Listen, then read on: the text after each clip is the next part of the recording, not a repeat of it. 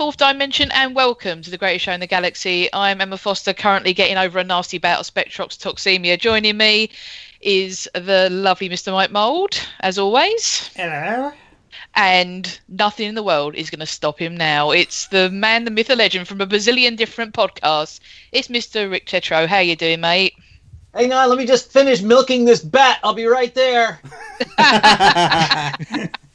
And as you may have guessed, we are taking on the Caves of Androzani. Now, the Caves of Androzani has been consistently voted the #1 Doctor Who story of all time. So, Rick, I don't want to put any pressure on you, but do you want to have a little... So, basically, we've got, as always, we've got the lovely Mr. Rick here to have a look at one of our beloved Doctor Who stories and ruin it for us. So, Rick, your initial thoughts on the Caves of Androzani? Okay. All right. I went into this cold. The only thing I knew about this episode was that I've heard you mention the title from time to time. So Mike contacted me, said, "Hey, want to do Caves of Androzani?" I was like, I'm always up to talk to you guys, so I was happy to watch it. The first thing I noticed was how incredibly American Perry is. Oh my God, she is so. Oh my God, her accent is awful. It took her all of 30 seconds to say gloss, and yeah, she's not American. She's a pretend one. So her accent. But remember at the time, this was incredibly exotic. So I guess she was as good as any of the fake Brits on our TV at the time. So we're just coming over here with nylons and marrying our young ladies. It's. But she's certainly a lovely young lady. Okay, I have two questions before we go too far into this. Okay. Let's go. One, is Perry always that useless?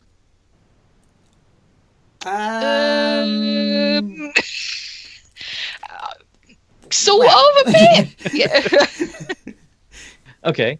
And two, before they shot this, before they began filming this episode, was it always planned to be Peter Davison's last show?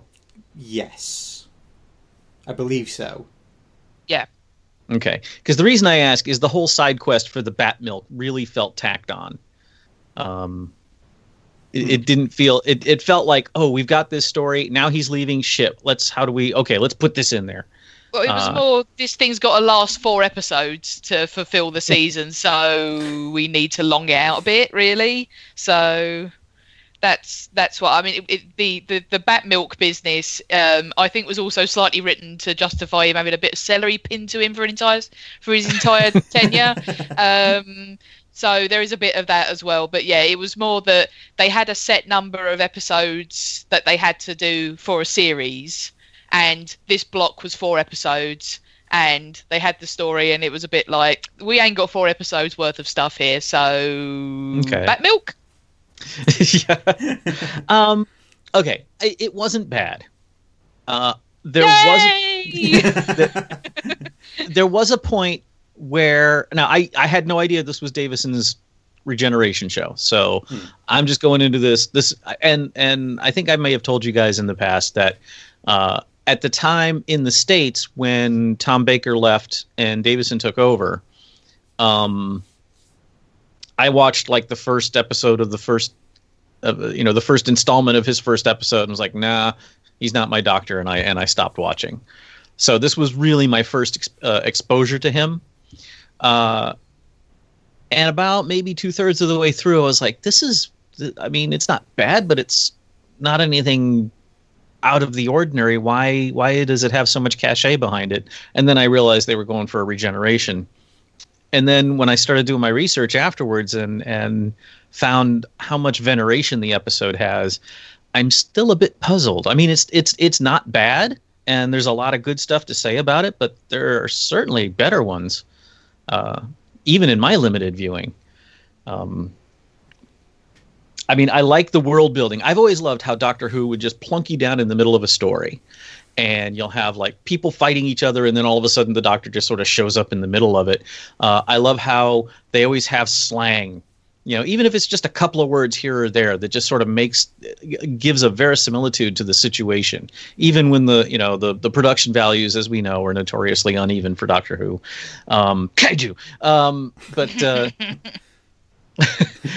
Overall I enjoyed it. The acting was fine. I've always appreciated how, no matter how ridiculous these shows are doing, and that a lot of these British actors who are notorious for their, are you fucking kidding me? You want me to say what? But when they're on camera, they're absolutely devoted to what they're doing.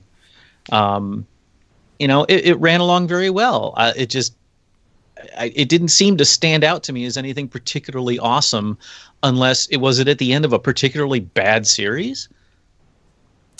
No, I think that the prevailing thought, or the old school sort of thought on Caves of Androzani, is that they finally nailed Peter Davison right as he killed him off. So there was a portion of that. I think revisionist history would have that is not the case at all. That the series was kind of ticking along okay, but I mean, it was sort of a culmination, not a culmination, but sort of a spasm, if you will, of one of the hard bits of Doctor Who. If you see, sort of in the back, sort of in behind the scenes and stuff, things were not going especially well. There was lots of kind of bitching and infighting about who writes what, and who's the director, and who's the showrunner, and all this sort of stuff. So it's kind of viewed as, despite all this stuff going on, they managed to produce something incredible. And like I said, I mean, it's no joke that consistently this story is voted the best Doctor Who story ever. And that's the part I don't understand, because I can think of several off the top of my head, even just from the Tom Baker days, that run rings around this episode. Mask of Mandragora, or Genesis of the Daleks, or... Genesis of the Daleks is the one that it's bumped off. I mean, Genesis of the Daleks used to be number one forever and ever, and then the Caves was kind of always number 2 or 3, and then this bumped it off in recent years. I think a lot of why is there's a lot of emotion behind it, because it's the Fifth Doctor's regeneration, and also you get this kind of catharsis with Adric as well, who I have no anything with. So because I guess he was one of the Force ghosts at the end. Yeah. Okay. There is another problem I have with this episode as to why I marvel at its position in fandom, because this has got to be the rapiest Doctor Who I've ever seen. Not the Doctor, but just the rapiest episode of Doctor Who I've ever seen. Well, you mean so? What happens to the way the Gimp treats Perry? Right. Sorry, Jazz. Fuckledix, whatever he is. Jack. That guy. Shara's Jack, who is a bit gimpy. I mean, I'm not going to lie, it's a little bit, but I don't know. I mean, I think that unfortunately Perry kind of got, and has maybe never got rid of, the reputation that she's for the dads, if you will, that she was, she's there as kind of mobile cleavage, and to fall in such a way that you have a right look down her boobs when she trips up and things like that. And unfortunately that does mean that you're quite right, that she is kind of fodder for being touched up by the creep in charge usually, or the I can't disagree with you there. Mike, you're being suspiciously quiet about this. Yeah, I mean, yes, I mean it is proper creepy. The way it is creepy, but I think it's kind of meant to be, though, because Shara's Jack is a creep. Mm-hmm. He's very much unhinged, and it's clearly shown as like being not okay. Because if you notice, like whenever Peter Davison, Nicola Bryant, and Christopher Gable are sharing the scene, anytime that Shara's Jack makes a move towards Perry, the Doctor gets up, puts himself in front of her. Mm-hmm. Yeah, it's very wrong the way Jack comes across. I don't think the show is condoning it in any way. No, I think not. that No. the show is saying, yeah, this is gross. So and the Doctor is jumping in to kind of try and prevent it as much as he can. I'm not saying that it's in any way saying yay go Jack or anything like that. Jack, right? Zach, but I can't. The names are just. But like if this were someone like Davros, who was just kind of drooling over her from his chair, and we knew we couldn't really do anything unless somebody picks her up, and that wouldn't have bothered me so much. But he was just always right behind her and fawning on her and touching her, and she was just. I mean, she did a great job of playing, just on the edge of nausea. It made me really uncomfortable, which was the goal of the scene. Maybe I'm looking at it with the 21st century, we don't do that sort of thing anymore eyes. It really seemed over the top even for then. Yeah, I think that's a fair point. Yeah. I mean, I can't disagree with you on any of that, really. So what did you make of, I would say, sort of just the general, you talked a little bit about the acting. The thing that I've always kind of found odd about Caves of Androzani is you're quite right that it does feel like kind of two stories happening at the same time. So individually, I really like all the stuff with Morgus, and I just wondered what you made of that, Rick. All the bits to camera and things like that. I liked it. When he talked directly to the camera, it really bothered me. And then looking in my research, found out that he didn't realize he wasn't supposed to, and they decided, well, all right, we'll just keep it. It just didn't work for me. I even wrote down in my notes, why is he talking to us? But it was kind of shades of what is it, the Sunmakers? Yeah. I would say if there's any sort of like, I don't know why I say criticism necessarily of Caves that I have, it's kind of like Robert Holmes' like greatest hits. You've got the sort of corporate skullduggery of Sunmakers, and you've also got the gun running aspect, which you see in things like Power of Kroll and all that sort of things. But that's kind of sort of thing that he does best. There's always like the double acts, if you will. You've got Morgus and Timon, and Jack and Salatine, and Chalak and Salatine, and the Doctor and Perry, etc., etc. Mm-hmm. Yeah, and that not necessarily a criticism. And back then, corporations becoming world domination was a big theme in science fiction. You could find it in tons of books and stuff then as well. So I didn't have a problem with that. Dude had the slowest elevator door in history. That was probably to do with the fact the Scene Shifters Union was on strike again. So they did. I mean, this at the time. This was that the BBC was incredibly unionised, but individual unions had different responsibilities. And I'm sure I'm teaching me grandmother suck eggs here, but I mean, on the set at the BBC, there was a particularly militant wing was the Scene Shifters and the Scene Shifters Union, and what they were supposed to do and not supposed to do, and touch and not supposed to touch, was endlessly debated. And they, at this point in time, they were on strike like more than the bloody French. So it sort of made things it did make things tricky. It was sort of added to the hoo-ha behind the scenes. Normally something like that wouldn't bother me, except it was so slow that it totally pulled focus from what was going on in the room. It's just like, will that door ever finish closing? So yeah, this is why I love talking about Who that is old to us but you've never seen, because me and Mike just go, yeah, okay, because we've seen it so many times and we just accept it. You can't, like when we talked about Tomb of the Cybermen, it's these things that we've ceased to notice that you bring up, and I go, oh yeah, that is true actually, and that's one of them. I love the Dr. Evil gas mask helmets. It's unavoidable to draw the inevitable Dune comparison with the Stress X or whatever. I'm doing terrible with remembering the names. But yeah, that stuff. Yeah. Spetrox, that's what it was.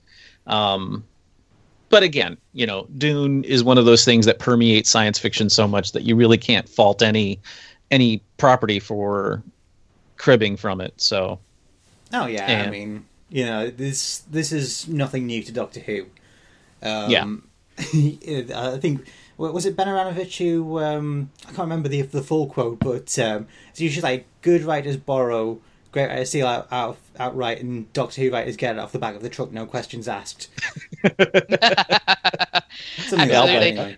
I think so. It doesn't help me that basically all I know about Dune is, or June, I find it hard to say the word.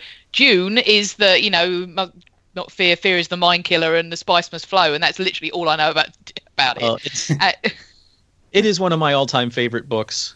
They've yet to do it justice on the screen, but I recommend to everyone to read it. I read it.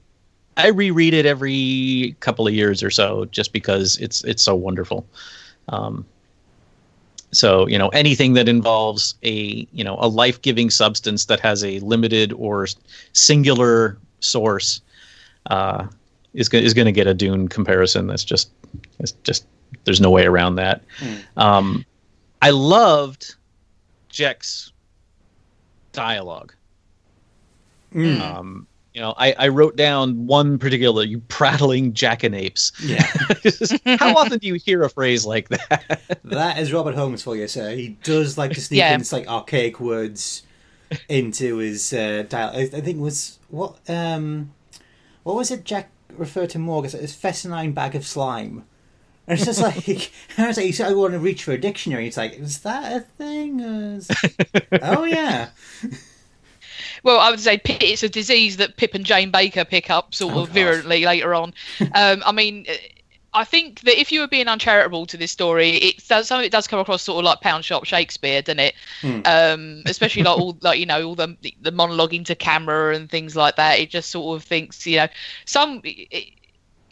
sort of, as always, we ended up sort of thinking of Monty Python just before we started. And do you remember Sir not appearing in this film? Oh yeah. From Holy Grail. That's what makes me think of, people in this show that you've got. He's in one show and he's in another show, and I think sometimes it's difficult to kind of mash the two together. So I think that's where Caves is flawed in places for me. That it just sort of feels like. And to use another analogy, that when you get a brilliant album and it's got banging singles on it, but it doesn't hang together as an album, it's just a collection of things. It's kind of a bit like that sometimes. And again, for all these old Doctor Who nerds like me and Mike, just sort of quoting along with "nothing in the world's going to stop us now" and "yay, nerd joy" and all this sort of thing, you kind of lose sight of that some of it doesn't always hang together as well as it could. Now, one thing I noticed that I really enjoyed, and I've you guys may know the answer to this. There may not even be an answer to this, but is there a spoken or unspoken set of mannerisms that people playing the Doctor try to incorporate? I think that unfortunately by this time there was this thing of sort of quote unquote Doctor Who acting. Because I mean, go away, Chuck's being naughty. Go away. No, because he's got one of the helmets from this, like a replica of one of the helmets from this show, and he's walked in and he's with it on. So thank you, dear. Oh, and he's walked the cat as well. Bye. Where was I? So yeah, there was this idea that, because Doctor Who had been on the air for like 20 plus years at this point. So when actors turned up on it, and they obviously had seen or heard about Doctor Who in their careers at some point, there's this idea that you go on Doctor Who and act in this way. Because I've noticed both with Davison and with Capaldi, Tennant to a smaller extent, it didn't really stand out except when he said "well." There were certain vocal and mouth mannerisms that harken back to Tom Baker. Now I don't know if that's just that they're all from a relatively similar background, and so their accents or methods of speaking are similar. But I really felt a continuity to Tom Baker with Davison with his speech patterns and facial expressions and stuff. Well, you got to remember that Peter Davison was Tom Baker's successor, like direct successor. Mm-hmm. Yeah. So I don't know whether that was like a subconscious thing on Davison's part.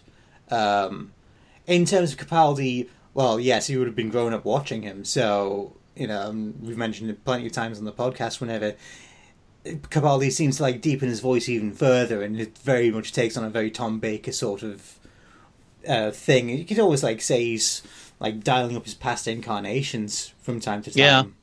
Yeah. I mean, Tennant as well. I mean, he was kind of, even before like he married his kid and became his son-in-law, he was a avowed Peter Davison fanboy, and so there was an effort on his part. I mean, actually, because of that, oh god, this is going to be so nerdy, Mike. You two are going to hate me, but it gave birth to this thing called the Take 5 theory.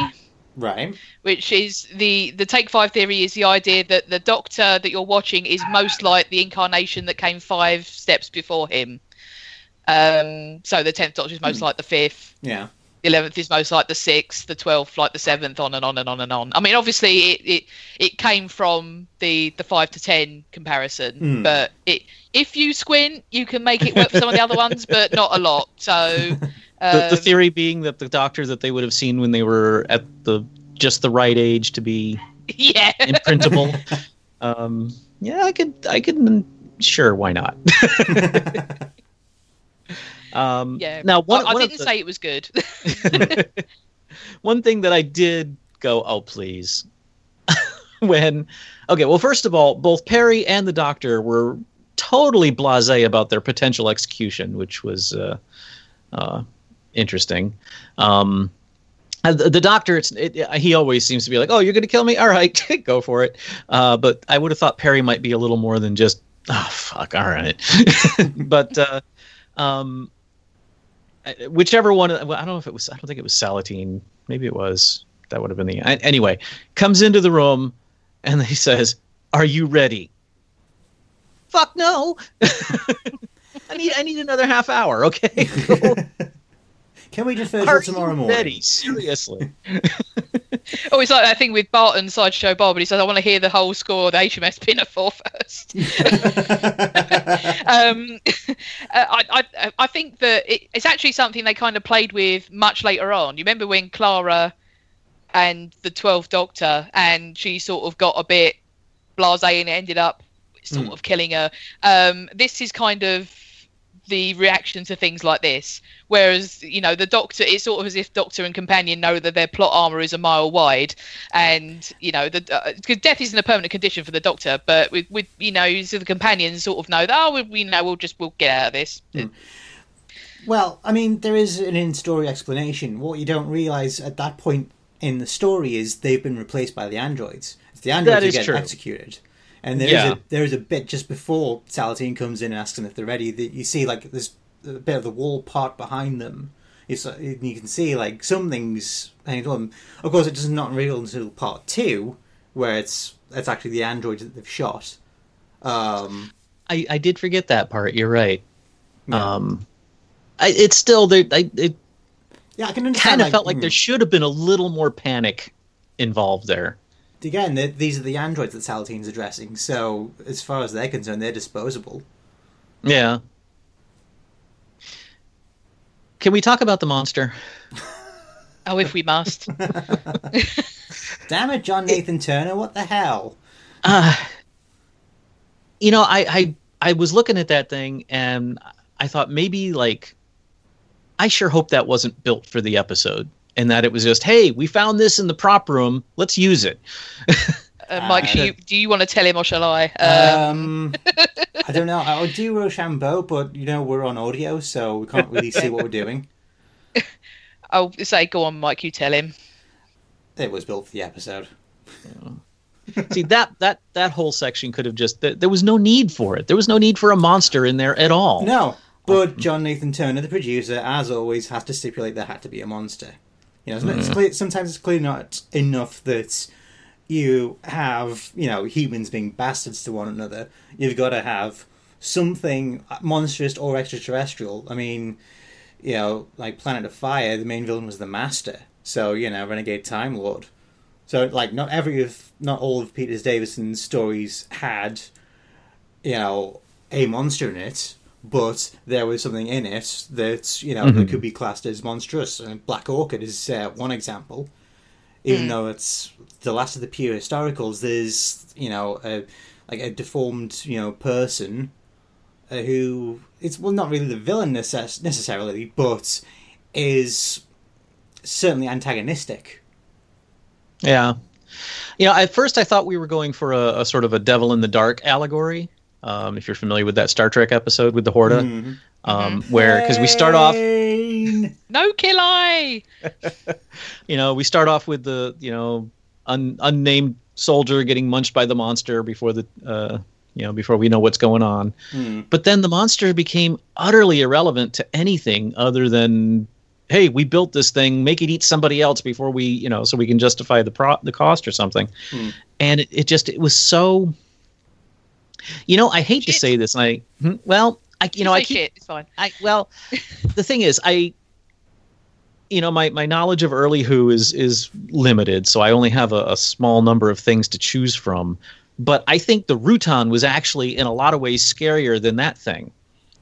Because even though it was, a glow stick inside a ball of bubble wrap with some streamers hanging off of it, at least they animated it, and it was totally unfamiliar. So we had no frame of reference to say whether it was doing what it's supposed to or not.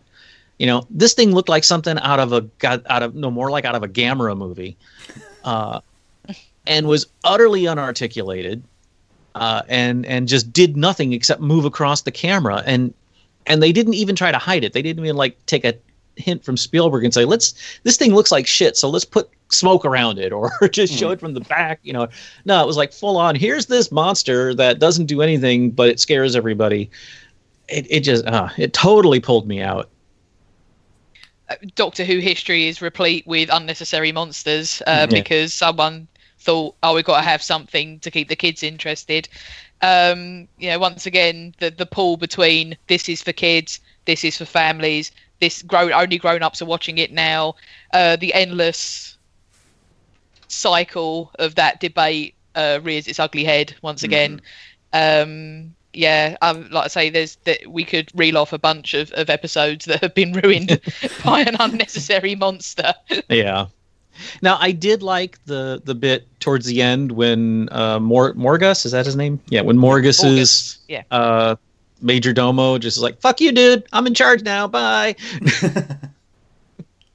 The great bit about him being usurped by Trout Himon is you kind of get the sense from her that it's very much a case of meet the new boss, same as the old boss. Yeah. Oh yeah, there's no new she's not a renovator. She's just kind of slipping in there. I also like the fact that Doctor Who has always been, in some ways, more egalitarian, hard to say on a Sunday morning, than a lot of shows of its time. Despite the appalling sexism of how a lot of the companions were treated, the fact that it's a woman or never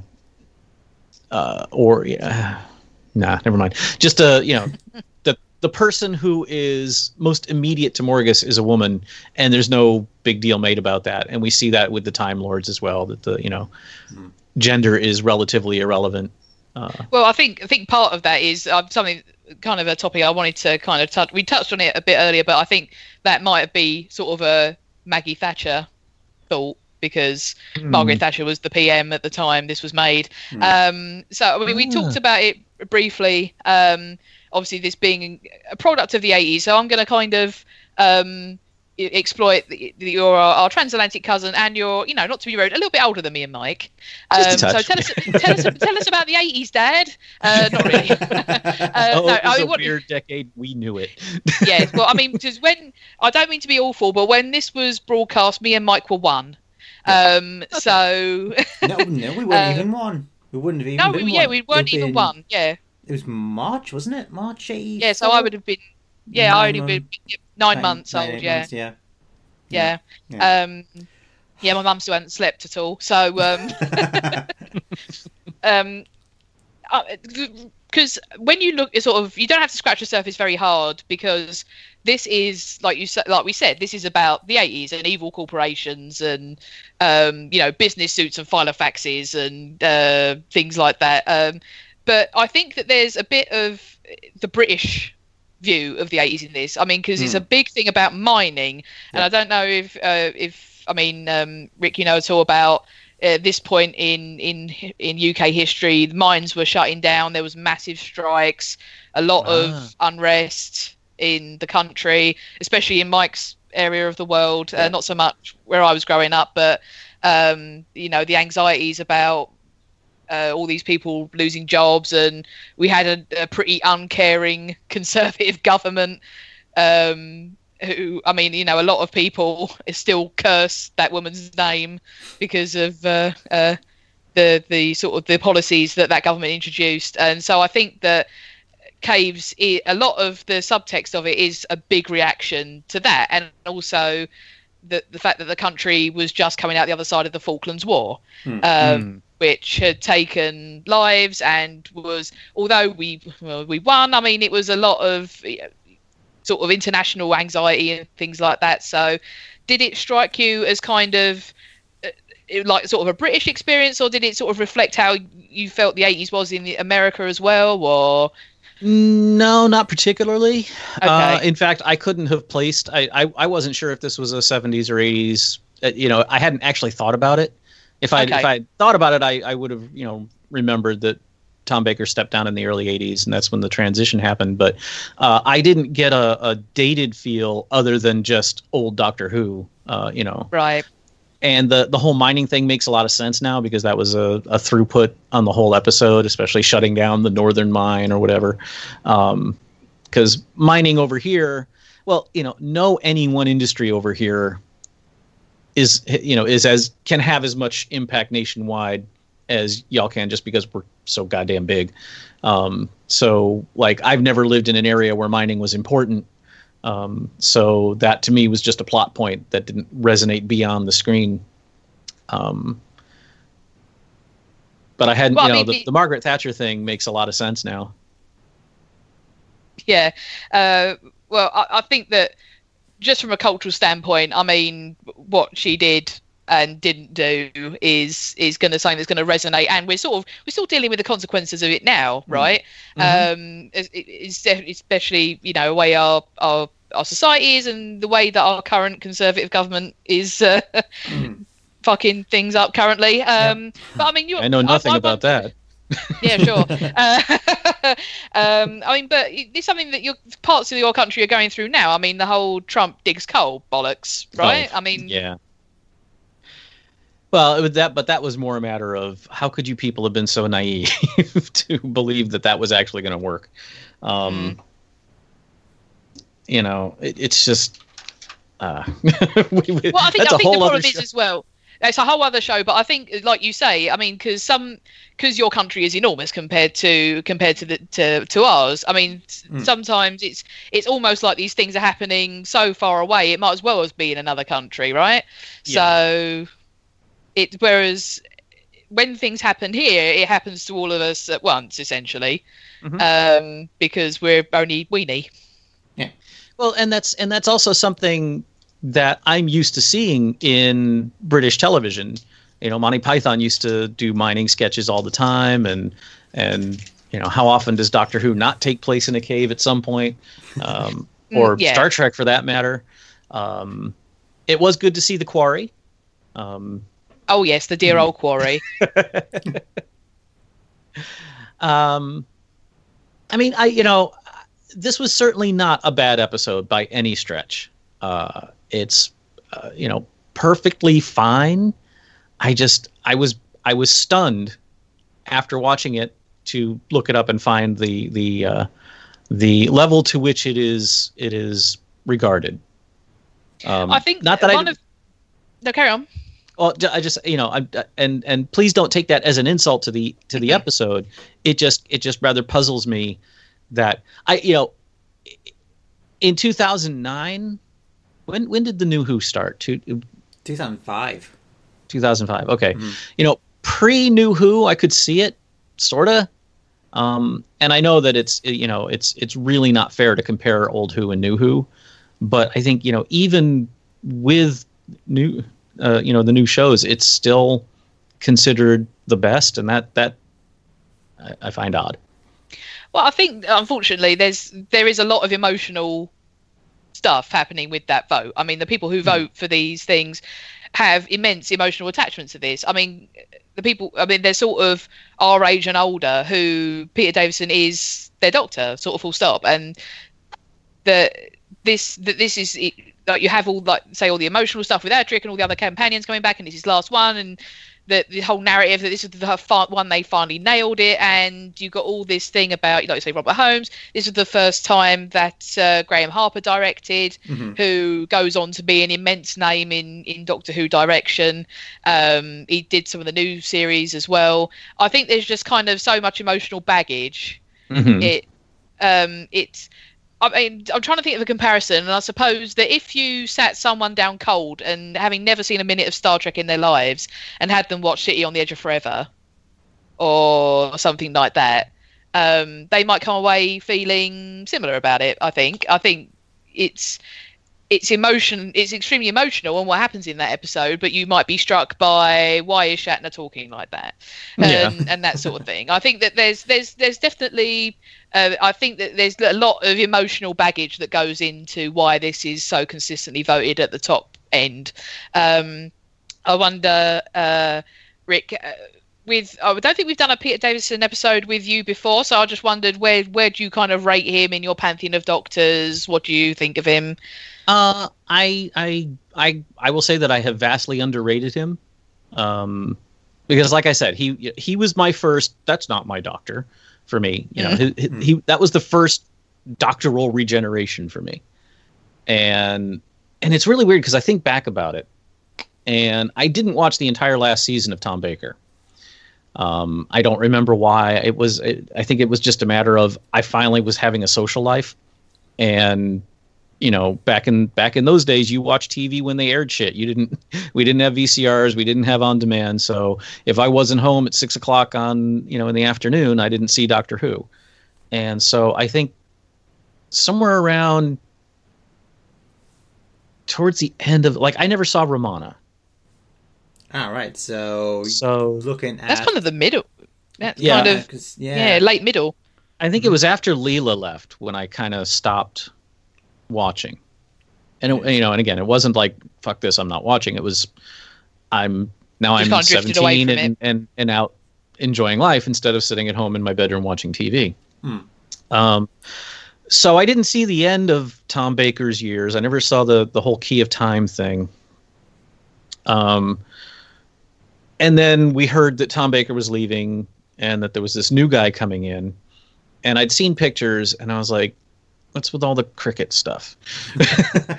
And then I don't even know if I watched the regeneration. I honestly can't remember. And then there may have been some substances involved around that time as well to cloud the memory.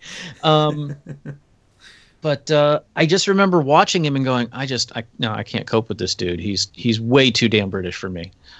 And that was it. I didn't watch any other Doctor Who until Christopher Eccleston.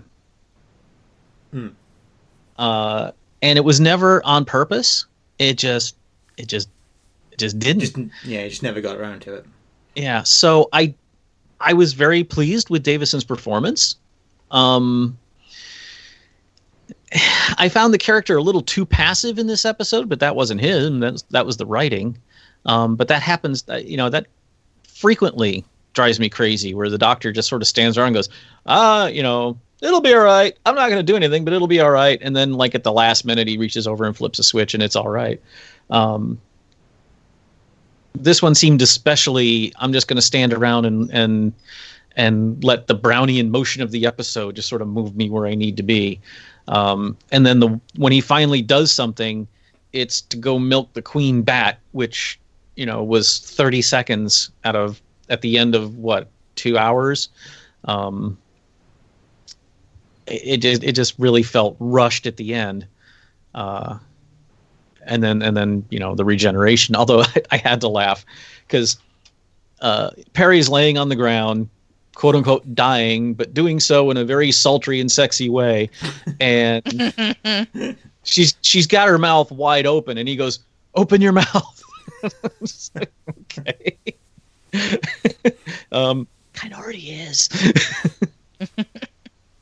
But and I don't disagree with Davison, because one of the things he's quoted as is that his regeneration was upstaged by her cleavage, and I would love to have disagreed with that, but it was, there she is on all fours hovering over him and her shirt comes unbuttoned, and I'm like, is there anyone else in the room? I don't see anyone. I mean, even as a hetero woman, that is difficult to look away. So I understand. I don't know if it would have stood out so much if she hadn't been flopping around the whole episode, because she wasn't. Her shirt stayed buttoned, and she had, she was. I was kind of, when I first saw her, because the we're not talking high def around anymore. It was hard to tell if she had something under that overshirt. I was like, are they going for cheesecake here? And then I finally got enough light, and I was like, oh no, she's got a top on under that, so that's all right. But then all of a sudden, boobs in that scene. Now, I know, having gone back now and done some research, that was kind of a thing for Nicola Bryant, is that they had her in sexy outfits through her whole tenure there. And then she finally got them to stop doing that, but then all of a sudden, boing, there they are.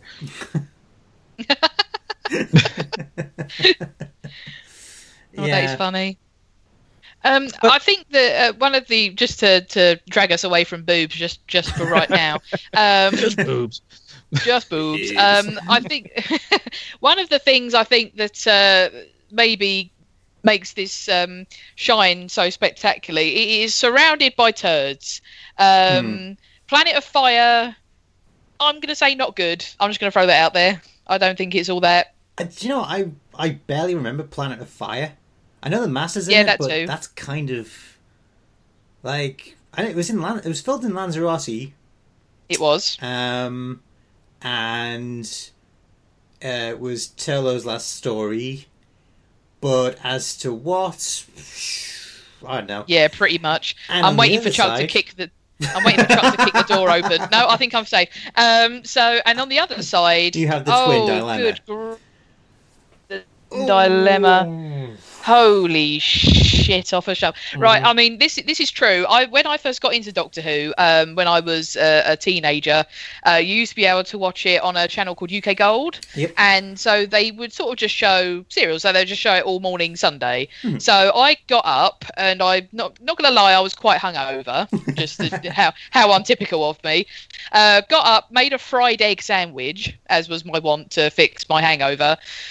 Sat down, put on Twin Dilemma, and I lasted the time it took me to eat my sandwich, because I could not deal with the colours and the noise and the twins, and I was like, I can't do it, and I went back to bed. And it took me a while to actually sit and watch the Twin Dilemma. It is garbage. Yeah. And I think one of the worst offences about Twin Dilemma is not just the whole strangulation thing, it's the fact that the Twin Dilemma was the series closer. Imagine that, Rick. So this was season 21. Caves of Androzani, you'd think, would have been the series finale. It wasn't. Yes, Twin Dilemma was. And Rick, you got to imagine that basically, so you're introduced to a new Doctor, and the idea that he would start off as an arsehole and then sort of soften up. Basically, this was the. Yeah, sound familiar at all? Yeah. So, but I mean, really a complete prick. And then it was going to take like 7 years. I mean, the idea that Colin Baker wanted to stay on and outlast Tom Baker. So the idea that he was going to be just unbearable and then get better and better. But I mean, they were in it for the long haul, right? So in Twin Dilemma, one of the first things he does to Perry is strangle her. And I mean, legitimately put his hands around her throat and strangle her. And I've talked to Chuck about this, because he was this is at the height of his nerddom. I mean, and he was watching these live and all this sort of thing. So your last look at Doctor Who for a series is that your Doctor behaving like that, and then you have this shit episode. They go, right, everyone, see you in a few months. Suck on that. And yes, and as you can probably imagine, I mean, and this was at the time that fandom, as like with the capital F, was starting up, and there were fanzines and all this sort of thing. So the fallout was appalling. So basically, I think the fact, sort of dragging us back to my point, I mean, I think that the fact that Caves of Androzani is surrounded by these things kind of makes it shine all the more. Mm-hmm. So I think that there's a certain amount of context along with, I mean, because Genesis of the Daleks, the story that this knocked off the kind of the pedestal of being #1 overall story, is part of a magnificent series of like a whole season of just banger after banger, basically. And although it's excellent, it's surrounded by excellence, whereas Caves of Androzani is surrounded by shit. That was something I suspected, that it was the diamond in the sewer. Yeah, so, really. I mean, I think most of that series was pretty rough as well, because he had Warriors of the Deep. Oh man, Warriors on the cheap. We've talked about that before, haven't we? Yeah, and then I hope all this poison gas won't come in handy later. Then what was it followed by? Was it Frontiers or The Awakening? Hang on a minute. I've got me thing here. So right, hang on. Go back. Right. So Warriors of the Deep, then The Awakening, which is okay, but it's all right. Then Frontiers, which is I don't like it. No. Like it very much. Then Resurrection of the Daleks, which I think is probably the next best. I don't think it's even the best of the something of the Daleks episodes. Because you have Remembrance, Resurrection, and Revelation. Revelation. Time, I think Revelation is probably his best one, actually. Yeah, probably. Then it's Planet of Fire, and then it's this. Yeah, Caves of Androzani. Caves of Androzani. So yeah, it's by far, the best one. I think that maybe a lot of the thing is down to the scene with Peter Davison crashing the ship. I mean, the iconic Peter Davison episode. Moment, I would say, out of everything. It's a bit like, just to squeeze football in, because I just spent really a long time watching the NFL draft just gone. It's like, as a Lions fan, I'm doomed to see forever Aaron Rodgers land that Hail Mary against us, which ended up ruining our season.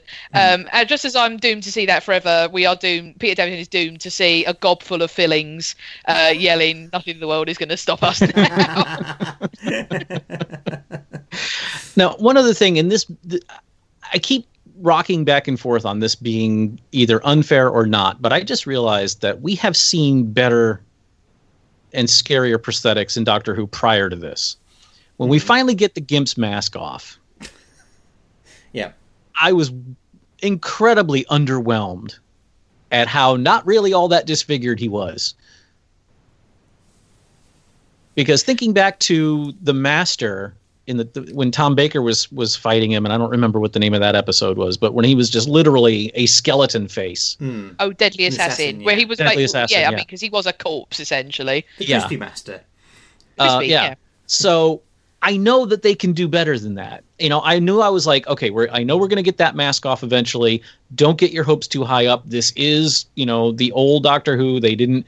But then it was just like they put a little bit of silly putty on his cheek, and everyone's acting like he looks, like something out of a George Romero movie. And it just really was. Do you remember the first time you saw it by any chance?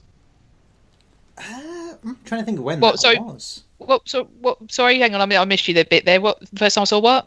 Do you remember the first time you saw this episode, and was his face scary at all?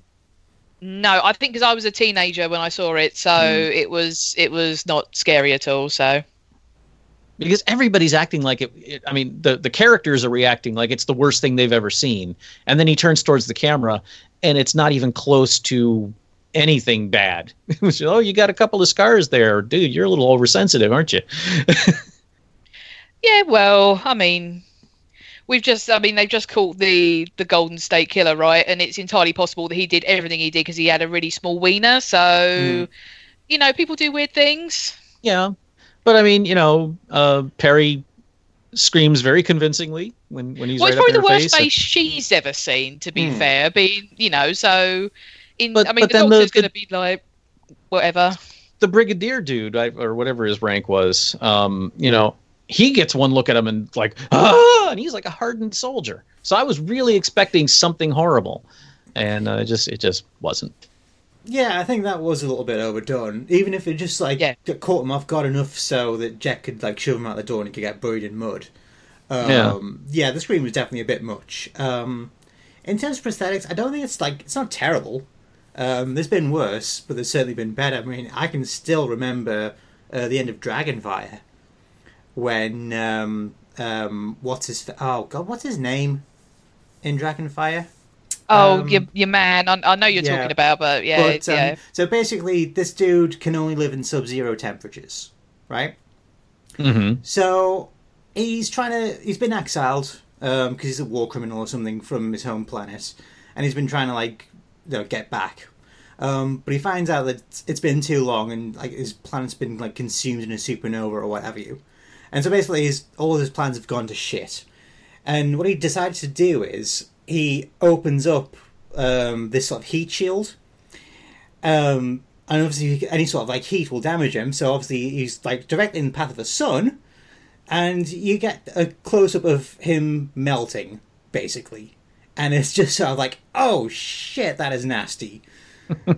I mean, it's a like a wax figure, so they do the whole sort of like just sort of melt like the figure, but like speed it up. So it's like, but it's still pretty gross. I mean, well, think about the end of Raiders, essentially. Oh, yeah. That sort of melt thing. Yeah. It's equivalent to that. But I mean, I think as well with Doctor Who was wrestling with this whole thing of like, oh, it's too scary for kids. So I feel like probably it was going to be grosser, and they ended up sort of reining it in. Yeah, reining it in. Yeah. Okay. Yeah, that's fair enough. Mm-hmm. I mean, especially this is like one of the most violent points in Doctor Who history. I mean, like we said, we had Resurrection of the Daleks before it, and that opens with like a scene of temporal refugees getting mowed down by policemen with machine guns. So yeah, I mean the violence in this one's pretty up there. I mean, I remember I think Graham Halpert said on the commentary that he and Eric Saywood or JNT had decided they didn't want to like use laser weapons. They wanted like proper sort of submachine guns to like make it like really sort of like keep it real. You know what I mean? Even though this is on like a far-flung planet in the distant future. And like I mean, we always like praise the Part 3 cliffhanger, but the Part 1 cliffhanger's just as sort of like brutal. Although you sort of like know that somehow the Doctor and Perry are going to get out of it, the fact that it closes on it doesn't like close on Chalak saying fire. It actually closes on the soldiers opening fire. So you are left with this sense of, oh shit, they're doing this, are they? Mm. Yeah. Yeah, I maybe it's just you get jaded after a while, but there just never really felt like there was any real danger to the Doctor or Perry. That you always know that there's going to be some way out, and I know that's you can't do that. They have to be able to put the main characters into peril, even though you know that they're not going to get killed, but. It's just sometimes it relies so much. I'm kind of glad that multiple episode cliffhanger thing went away with the new incarnations, because sometimes they really had to contort themselves to come up with a cliffhanger for the end of each episode. Yeah, see Part 2. Yeah. Oh, we should show him the episode where the cliffhanger is, look at the floor, crash Zoom on some lino.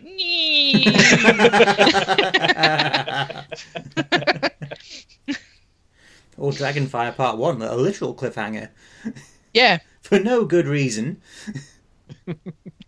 You know what we haven't done, lads? Chuck him off a literal cliff. What? So, genius. yeah, it's... But overall, I enjoyed the episode. It was not in any way... I was glad I watched it.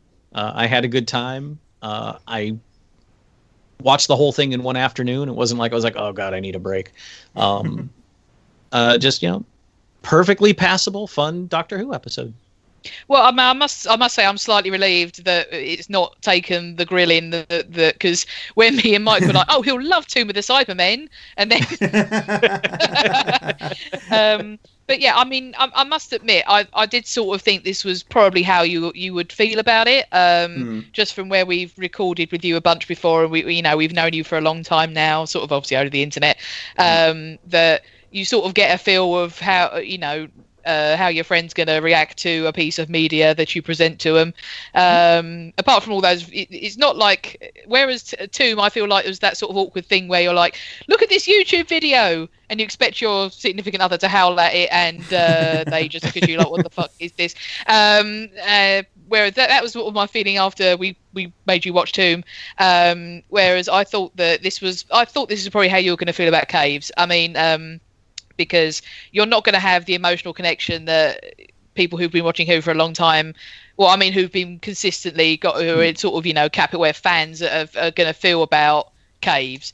But and I think that the things which are wrong with it are things that I think everyone would say yes is wrong with it, but this and this and this and this is why I love it. And and I think that is something that just comes with being a ridiculous fangirl / boy of this show. Yeah, I certainly do not disagree with it being on a top 10 list. I just find it odd that given the episodes I'm familiar with, it is, at the top of the list. Perhaps we should sit and do. Perhaps we should do Mask of Mandragora with you next and see if it holds up to. I would love to revisit the Tom Baker stuff because I was. Let's see, it would have been like 79 to 81 or 82 when it hit the U.S. airwaves. So I was, in 79 I was 15, 16, 17. I'm a little bit older than that now. We are recording this on his birthday, we should point out. Yes. Yeah. I remember. Well, I would like to go back and watch that just to see if the Asian stereotypes are as egregious as they probably were, or if they were actually. Oh, so should we Talons of Wen Chiang and things like that? Yeah, so, yeah. Oh, that's right. That was. Yes. Yeah, I was going to say it hasn't aged well. Yeah. Hasn't aged well. It's pretty bad. Pretty bad. But yeah, I would be down for that.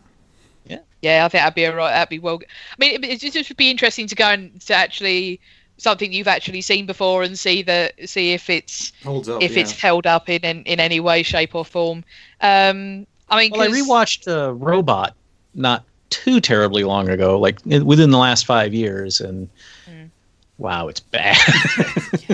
Oh, I think I like Robot. I mean, because I like all the characters in it, like all the guest stars. I mean, obviously there are some shitty effects. Dolly Sarah, the tank. I'll give you all of those. But I think that the story. I mean, it's one of those ones that it's got fond memories for me as well. That when I was sitting and watching it, and my dad came in and sort of sat and started watching it with me, and the doctor busts out that line that Harry here is only qualified to work on sailors, and my dad just cracked up like.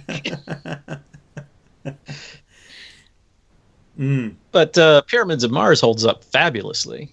Oh, Pyramids of Mars is the best thing since sliced bread, clearly. Yeah. I mean, we've done it, but ages ago we talked about episodes you should see. Yeah. We did donkeys years ago. We talked about pyramids. 4 shows ago. Oh, shut up! Yeah, it wasn't that long ago. It was. It was our 4th episode overall. Oh, lordy. And this was back before we even went on to Simply Syndicate proper. This was when we were solely a Simply Everything thing. Good grief. Mm-hmm. I lived in a different house then. Bloody hell. Anyway, so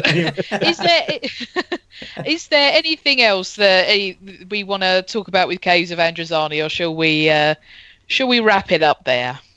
I've hit all my points. I hope I didn't crap on it too much. Like I said, I enjoyed it. I've recovered from my wounds. I think. No, I'm joking. I think everything you like.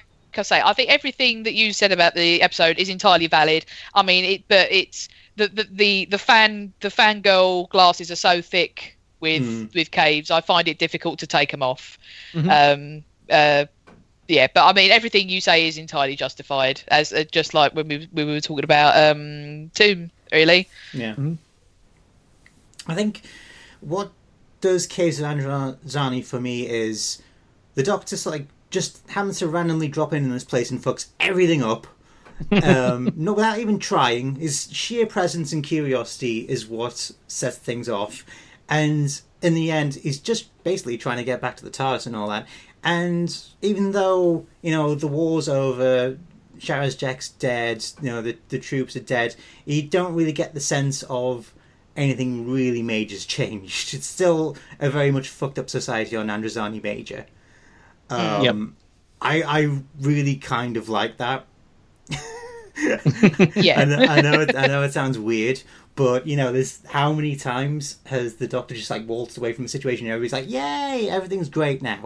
No, that's not how it would work, really, would it? Yeah, absolutely, yeah. I mean, I think that it's fair to say that episodes like this is what has given birth to Doctor Who as it is now. Mm. When you see the Doctor, 11th Doctor, the 12th Doctor eat a big bowls of shit every time that they try and do nice thing. They have their nice time, and then Moffat's like, no, you're going to pay for it. Things like this is where that idea comes from.